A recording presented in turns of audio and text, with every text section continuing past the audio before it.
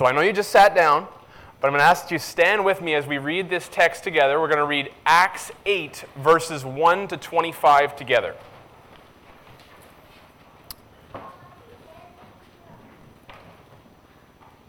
Acts 8, verse 1 says, "And Saul approved of his execution," that is Stephen's execution, "and there arose on that day a great persecution against the church in Jerusalem. And they were all scattered throughout the regions of Judea and Samaria, except the apostles. Devout men buried Stephen and made great lamentation over him.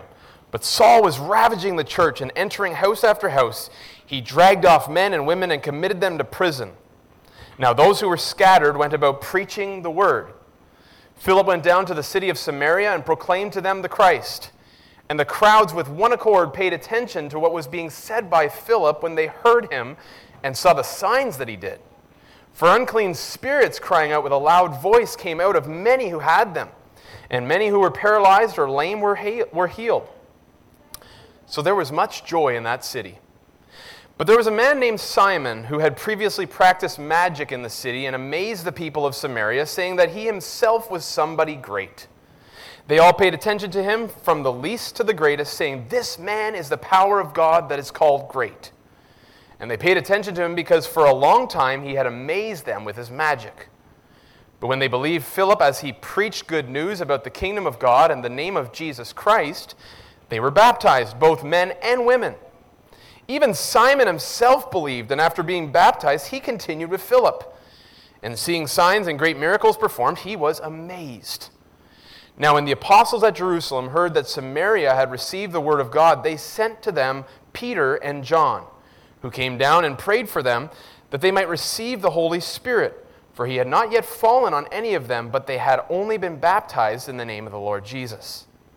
Then they laid their hands on them, and they received the Holy Spirit. Now when Simon saw that the Spirit was given through the laying on of the apostles' hands, he offered them money, saying, 'Give me this power also, so that anyone on whom I lay my hands may receive the Holy Spirit.' But Peter said to him, 'May your silver perish with you, because you thought you could obtain the gift of God with money. You have neither part nor lot in this matter, for your heart is not right before God. Repent, therefore, of this wickedness of yours, and pray to the Lord that, if possible, the intent of your heart may be forgiven you. For I see that you are in the gall of bitterness and in the bond of iniquity.' And Simon answered, 'Pray for me to the Lord, that nothing of what you have said may come upon me.' Now when they had testified and spoken the word of the Lord, they returned to Jerusalem, preaching the gospel to many villages of the Samaritans." Let's pray together. Father in heaven, thank you for your word. Thank you for the gospel of Jesus Christ, which is good news for everyone. And we pray now that as your Spirit works, that he would work in a way that reaches each heart intimately. And we expect that you will show up and ask that in Jesus' name. Amen. You may be seated. The author of a massive book on my desk called Evangelism Through the Local Church, Michael Green, has proposed 8 motives for evangelism. They are the love of God, the command of Jesus, the gift of the Spirit, the climax of history, the responsibility of the church, the privilege of Christians, the need of mankind, and the joy of mission. You don't have to write it down. It's on this last motive that I want you to consider this topic today. Joy. Joy. Verse 8 says that after Philip does evangelism, there was much joy in the city. And who here doesn't want joy? Can you imagine living with much joy? Or living in a city that has much joy? Imagine putting on the CTV News in the morning and hearing the reporters talking about the outbreak of joy in Ottawa. Does our city need joy? What could bring much joy to our city? Well, it's the good news of Jesus, isn't it? The message of Jesus brings joy to the world and even to the city. So our city could be filled with much joy if the churches in our city were filled with the good news of Jesus. Well, let's see how the gospel moves into a city and fills it with much joy. verse 1 to 3, we see an ironic opportunity for evangelism, persecution. Verse 1 to 3 says, "And Saul approved of his persecution, and there arose on that day a great persecution against the church in Jerusalem. And they were all scattered throughout the regions of Judea and Samaria, except the apostles. Devout men buried Stephen and made great lamentation over him. But Saul was ravaging the church and entering house after house. He dragged off men and women and committed them to prison." Chapter 8 of Acts is set on the heels of Stephen's execution, his martyrdom. Stephen was a Christian man who confronted the religious leaders, and they killed him for it. And after he gets stoned to death, the Christians in Jerusalem are scattered all around. They become refugees on the run. And everyone except the apostles are relocated. Godly men have a funeral for Stephen and mourn his death, while at the same time this Saul character is trying to wreck the church, splitting up families and throwing Christians in prison. What's so ironic in this scene in the church's history is that this great persecution causes the spread of the gospel through the church to do evangelism in other regions. What is meant to destroy the church and oppress the church is actually the means of expanding the church and spreading the church. We see in this text that God is sovereign, meaning He is in control. He's got this. He's never made a mistake in human history. Rather, God is in control of all things all the time, even when His church is being persecuted. Some of you may have read about Pastor Wang in China, who wrote a declaration of faithful disobedience earlier in December. How many of you have read that? Saw that? A couple of you. He's been imprisoned for sharing the gospel, and many of his church members were arrested in the city of Chengdu. What struck me as I read this letter was his hatred of evil and his determination to love the people of China. His only prayer in the whole document was for patience and wisdom that he might take the gospel to the people that are imprisoning him. Just a couple sentences from that. He says this: "Those who interrogate me will finally be questioned and judged by Christ. When I think of this, the Lord fills me with a natural compassion and grief towards those who are attempting to and are actively imprisoning me. Pray that the Lord would use me, that He would grant me patience and wisdom, that I might take the gospel to them." That's challenging, isn't it? He rightly sees his persecution, his suffering in the moment as an opportunity to speak the gospel to others. He seems to be trusting in God's sovereignty. God's got this. God's in control.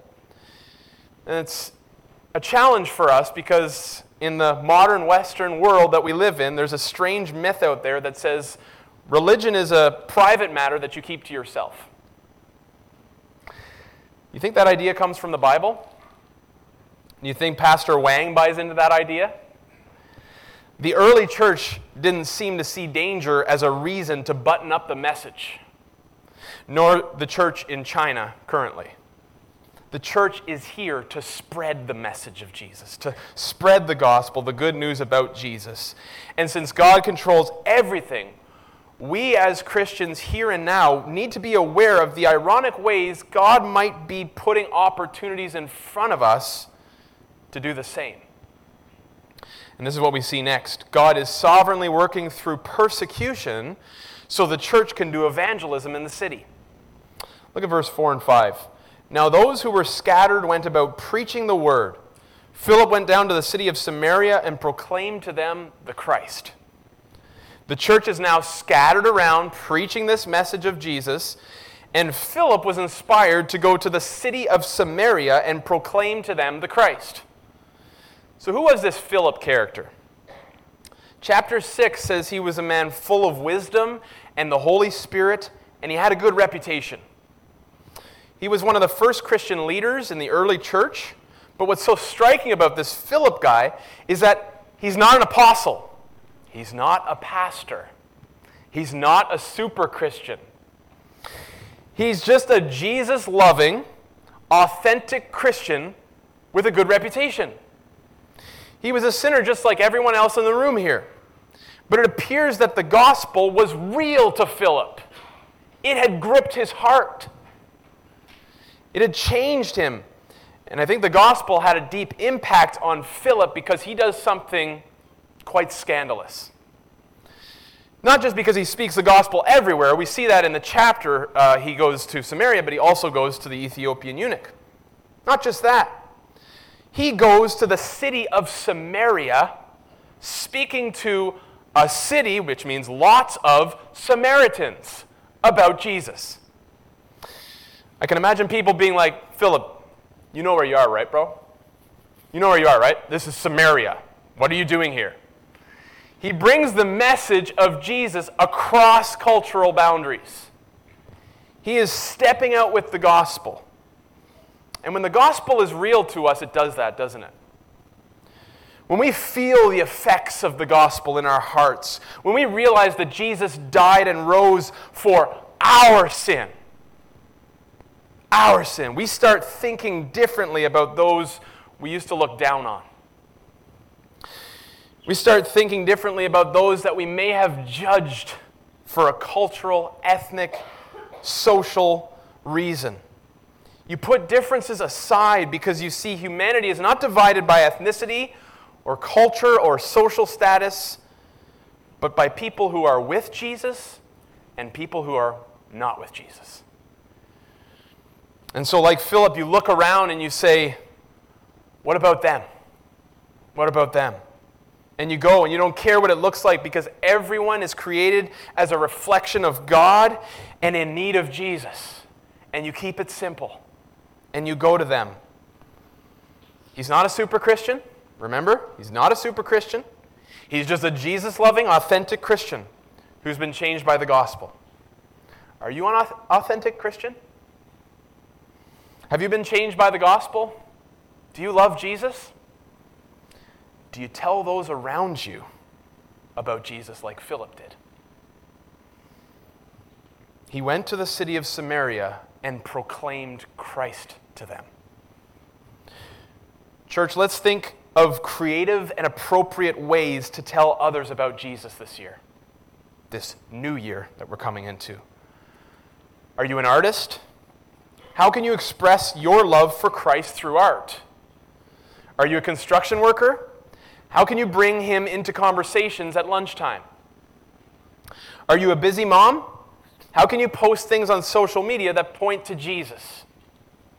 How can you speak to those around you about Christ? I like to think of the gospel as music.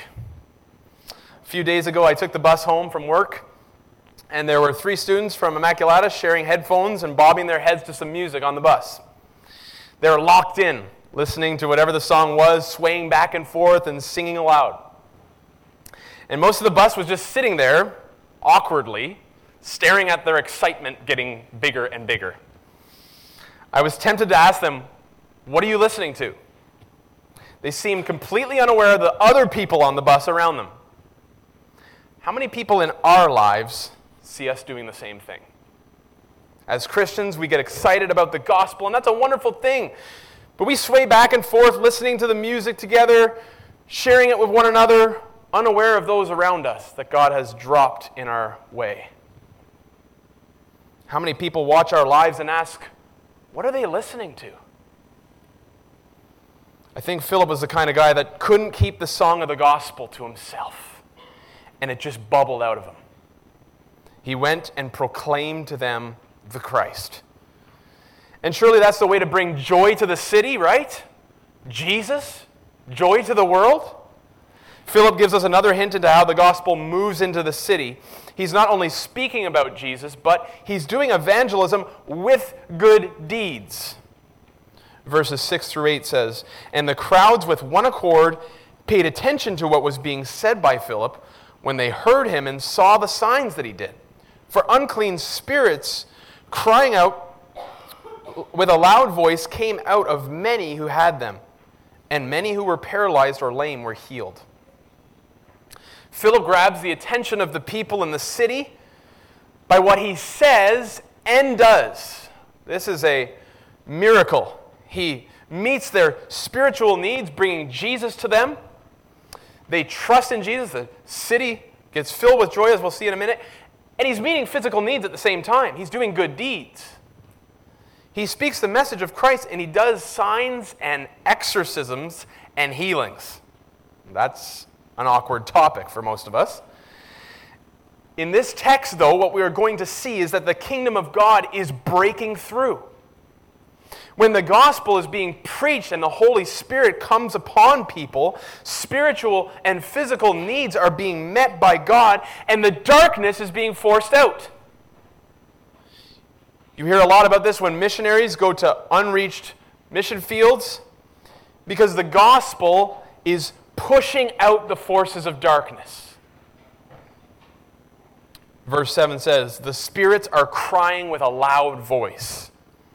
But at the same time as this spiritual stuff is going on and physical needs are being met, there was much joy in that city. The gospel was breaking in and bringing joy. And what we see next is how evangelism impacts lives. Verses 9 through 13 says this, "But there was a man named Simon who had previously practiced magic in the city and amazed the people of Samaria, seeing that he himself was somebody great. They all paid attention to him from the least to the greatest, saying, 'This man is the power of God that is called great.' And they paid attention to him because for a long time he had amazed them with his magic." So, put yourself in the scene. There's a showdown of power going on here. There's loyalties being switched right before Simon's eyes. This man Simon enters the scene. He had the attention of the crowd in the past. Now Philip's taking his limelight. Simon is a magician by trade. He's like Samaria's Chris Angel or David Blaine or Harry Houdini. He practiced magic in the city and amazed the people. They all hailed him as the man who is, as verse 10 says, the power of God that is called great, which is an ironic name. But now the people have changed loyalties because now they believe Philip and they're starting to follow Philip.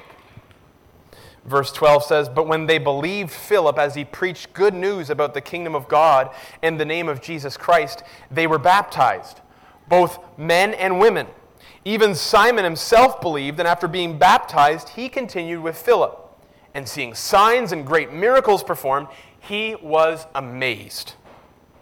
So the people of Samaria believe the message about Jesus.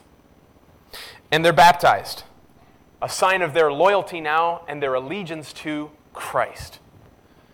And what's crazy is that Simon does too. He even follows Philip. But it looks like the gospel was a means to an end for Simon. Because if you look down to verse 19, it appears that he didn't want the gospel to get God. He wanted the gospel to get power. He said in verse 19 to Peter, "Give me this power also, so that anyone on whom I lay my hands may receive the Holy Spirit." Simon wanted power from God so he could carry on with his magic shows and win back his audience. What's scary is that he was baptized and hung with the church. Yet he was only interested in the gospel to get more power for himself and his ends. When I was about 14, I started lifting weights. And I absolutely loved lifting weights, and I still love lifting, but as you can see, I don't get to it often. I used to go to the YMCA on Maryville Road where Olympic lifters would practice lifting weights. And watching them do squats and deadlifts and power cleans was inspiring as I was young. And it would often, at that time, get a crowd of people watching. And I found that men usually have two responses to the display of powerlifting. They watch these guys lift weights, and either, this is my observation, okay? I'll let you into my world a little bit here. But this is what I've seen after watching people lift weights and how guys respond to it.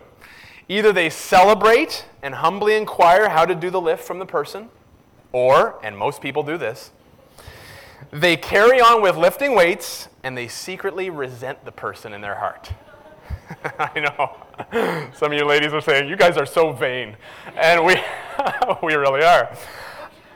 So you nitpick, so people you be lifting with, and they're nitpicking the guys who are lifting way more weights than them. Oh, look at his form. He's not going all the way down. I could do that. But the display of power evokes some emotional response. Paul says the gospel, not Simon, is the power of God to salvation for everyone who believes. And when we see and hear the power of the gospel in someone's life, it stirs a response from us. We either humbly inquire more about this gospel, leading to genuine change, or we carry on our lives bitterly resenting the good news. Charles Spurgeon said it this way: "The same sun which melts wax hardens clay, and the same gospel which melts some persons to repentance hardens others in their sin." And I think verse 23 suggests that this is Simon's story. It just hardened him in his sin. My fear is every church has Simons in it. People who have been baptized, people who go to church regularly, people who say that they're Christians, people who go to small groups and Bible studies, yet they're at odds with God. Their hearts aren't right before Him. What about you? Does the message of Jesus just anger you? Does the claim that Jesus is the only way to God cause you to be humbled? Or do you resent Jesus and Christianity? If you're humbly considering Jesus, keep coming to church, keep asking questions, keep reading the Bible. God will quench your inner thirst. In fact, I plan in the new year to do an inquirers group where we could sit down as a group, if you're just interested in learning more about this Christianity thing. And we'll sit together, we'll maybe have a few snacks together, and we'll consider whether or not Christianity is true. That's the question we want to ask. Because I don't have the quote in my mind, but as C.S. Lewis says, basically, if it's true, it makes the world of difference. If it's not true, who cares? So if you're interested in coming to this Inquirers Club or Inquirers Group, come talk to me after the service. I'd love to start getting a list of people together for that.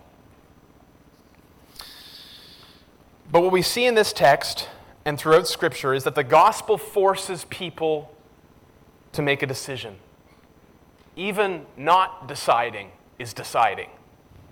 It takes you to a fork in the road, and the responses of people vary. And this is why we must trust God's sovereignty with our evangelism. We don't just do it because it works. We do it for the joy of the city, the 8 reasons that Michael Green said, obedience to the commands, because God is working through His church to spread this gospel. We trust God's sovereignty with our evangelism. Verse 14 to 16 says this: "Now when the apostles at Jerusalem heard that Samaria had received the word of God, they sent to them Peter and John, who came down and prayed for them that they might receive the Holy Spirit. For He had not yet fallen on any of them, but they had only been baptized in the name of the Lord Jesus." I love the book of Acts, but I'm often confused by it, if I can be honest. Because it's set in history where many groundbreaking things are taking place all at the same time. And you come to a text like this, and I'm going to be honest, it confuses me.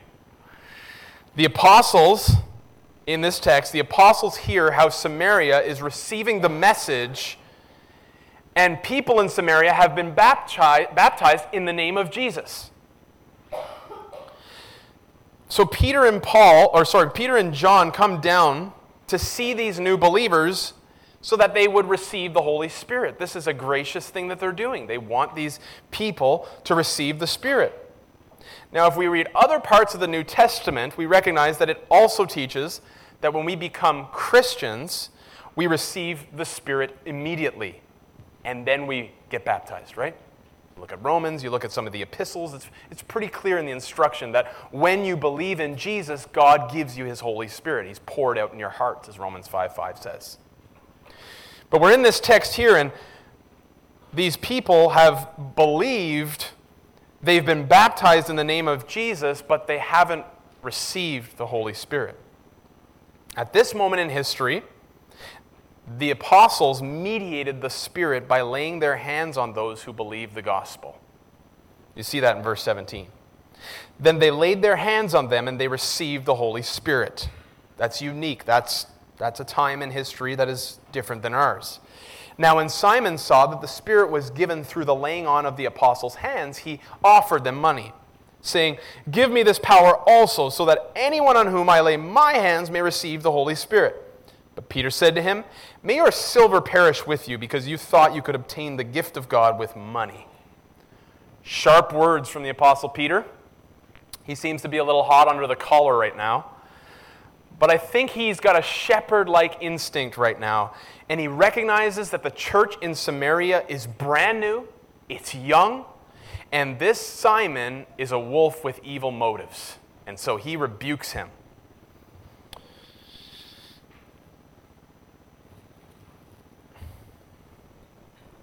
Simon sees the powerful work of the Spirit, and he offers the apostles money so he can have the power.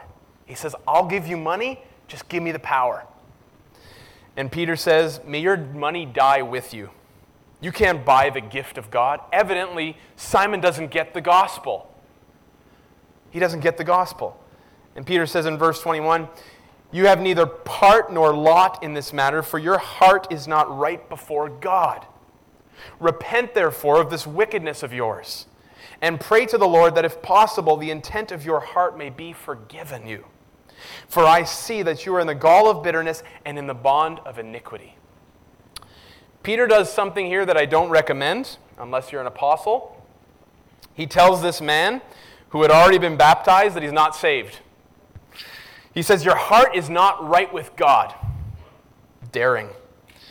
When we become Christians, we are made right with God. So it appears that Simon here is lost still. And we don't know people's hearts, which is why I say probably not a good practice. But we can see fruit in people's lives, and we can call them out on things for sure. But the Apostle Peter here does something, and he says, "Your heart is not right before God." Rather than repent of his sin for forgiveness, as Peter calls him to, this Simon man asks Peter to pray for him so he can escape the consequences of his sin. This is a sign of someone who doesn't get the gospel. Fear of consequences without taking personal responsibility. That's a selfish thing. I just don't want to go to hell. Pray that I don't go to hell. That's what he's saying. Verse 24, Simon answered, "Pray for me to the Lord that nothing of what you have said may come upon me." Now, this text is getting more and more disturbing, but it's very enlightening for us today. How many people do you know that have been baptized but don't have any love for Christ? They may say they're Christians, but deep down, Christianity is just cultural for them. They just go to church to keep their parents happy. We must continue to pray for these people and call them to repent like Peter does. We can call them to repent. We can say even, you can say, "I don't think you're a Christian." Certainly you can say that, but we just don't know people's hearts, right? We can call them to repentance, and we can say, "I don't think the way you're living and the loves that you have in your life are at all in step with what a Christian loves." And while we may be burdened for these people, don't let this discourage you from continuing to share the good news with others. After all, the good news is the power of God to salvation for everyone who believes. That's what the Apostle Peter and John did next. They kept going. Verse 25. "Now when they had testified and spoken the word of the Lord, they returned to Jerusalem, preaching the gospel to many villages of the Samaritans." Samaritans had come to Christ. That's big news. That's breaking news. That's fulfilling Christ's promise in Acts 1:8 that the church would receive power when the Holy Spirit came upon them, and that they would be witnesses in Jerusalem and in all Judea and Samaria and to the end of the earth. The early church brought the message wherever they went, even to the Samaritans.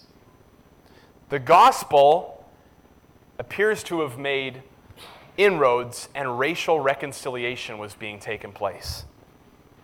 These were the same apostles that were shocked when they saw Jesus talking to a Samaritan woman at the well. Remember that? What are you talking to a Samaritan woman for? They were prejudiced, racist. They had racist ideas. But then the gospel blasted away at some of the prejudices in their hearts. And Peter was a slow learner. As we see in his life, he has to continue to learn that there is no distinction between Jew and Greek, between those who are in the Jewish community and those who are not. All can receive the message of Christ. So the sovereign God in this passage and in the book of Acts is evangelizing the world through his church. Through an ordinary Christian man named Philip, who couldn't keep his mouth shut about Jesus. You understand now why there was much joy in that city, right? There was much of Jesus in that city. What about Ottawa? Can this text guide us as a church in our city? Now, on my work contract, many of you don't know what it says, and that's fine, but I just want to tell you one of my responsibilities as a pastor here. It states that one of my responsibilities is to oversee the church's outreach ministry in the neighborhood of Old Ottawa East, surrounding schools, and housing developments. I love that responsibility. And I've been researching, networking, brainstorming, and praying about opportunities for months. And you're going to start to see some of those roll out in the next year. Some of these things that we try with the gospel to reach our city, they may wonderfully work, and we may be very effective in them, and some won't. But hopefully you don't mind giving me the freedom to experiment with you. What I'm planning on doing, so some of you came to the prayer meeting a few months ago, or a month ago, I guess. We prayed much for our city there, and that was a special time. And you'll hear about many other opportunities and different ways that we're trying to do outreach as a church. My aim is not simply to do evangelism by myself. Now, Philip does that here, I understand, but the church was scattered, you see. My plan is actually to create a culture in our church here where evangelism is normally and regularly happening like it was in the book of Acts. Normally and regularly happening. Circularly, just continues to happen. We're gathering on Sunday and we're scattering out throughout the week, and we're doing evangelism. And so I ask that you would pray with me, pray for me, and join me by reaching out with the gospel in our city and in your relationships. Because that's really where the rubber hits the road. The hard, difficult relationships that we have opportunities to share the gospel, to do good deeds, to give opportunities to love people. And those are the things that we need to be about as a church. Some of you may recognize the name Tim Keller. He was the pastor of Redeemer in Manhattan for about 25 years. What you may not know is that in New York City, when 9/11 happened, churches ballooned for weeks after the tragedy. And Redeemer swelled from 2,000 people to about 4,000 people.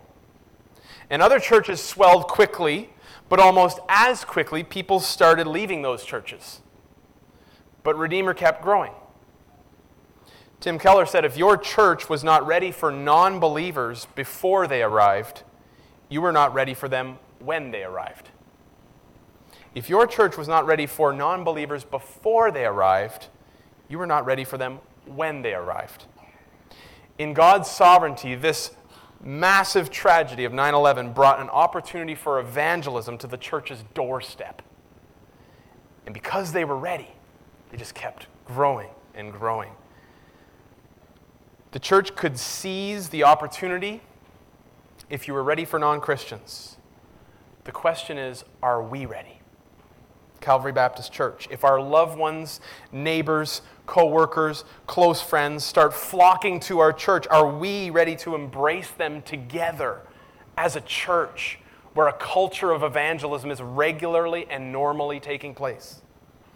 Are we a church that trusts God's sovereignty with our evangelism? Then let's be a church that opens our hearts and opens our mouths to outsiders with the gospel, inviting them to church, embracing them when they come. And if we do, just wait for the outbreak of joy in Ottawa. Let's pray.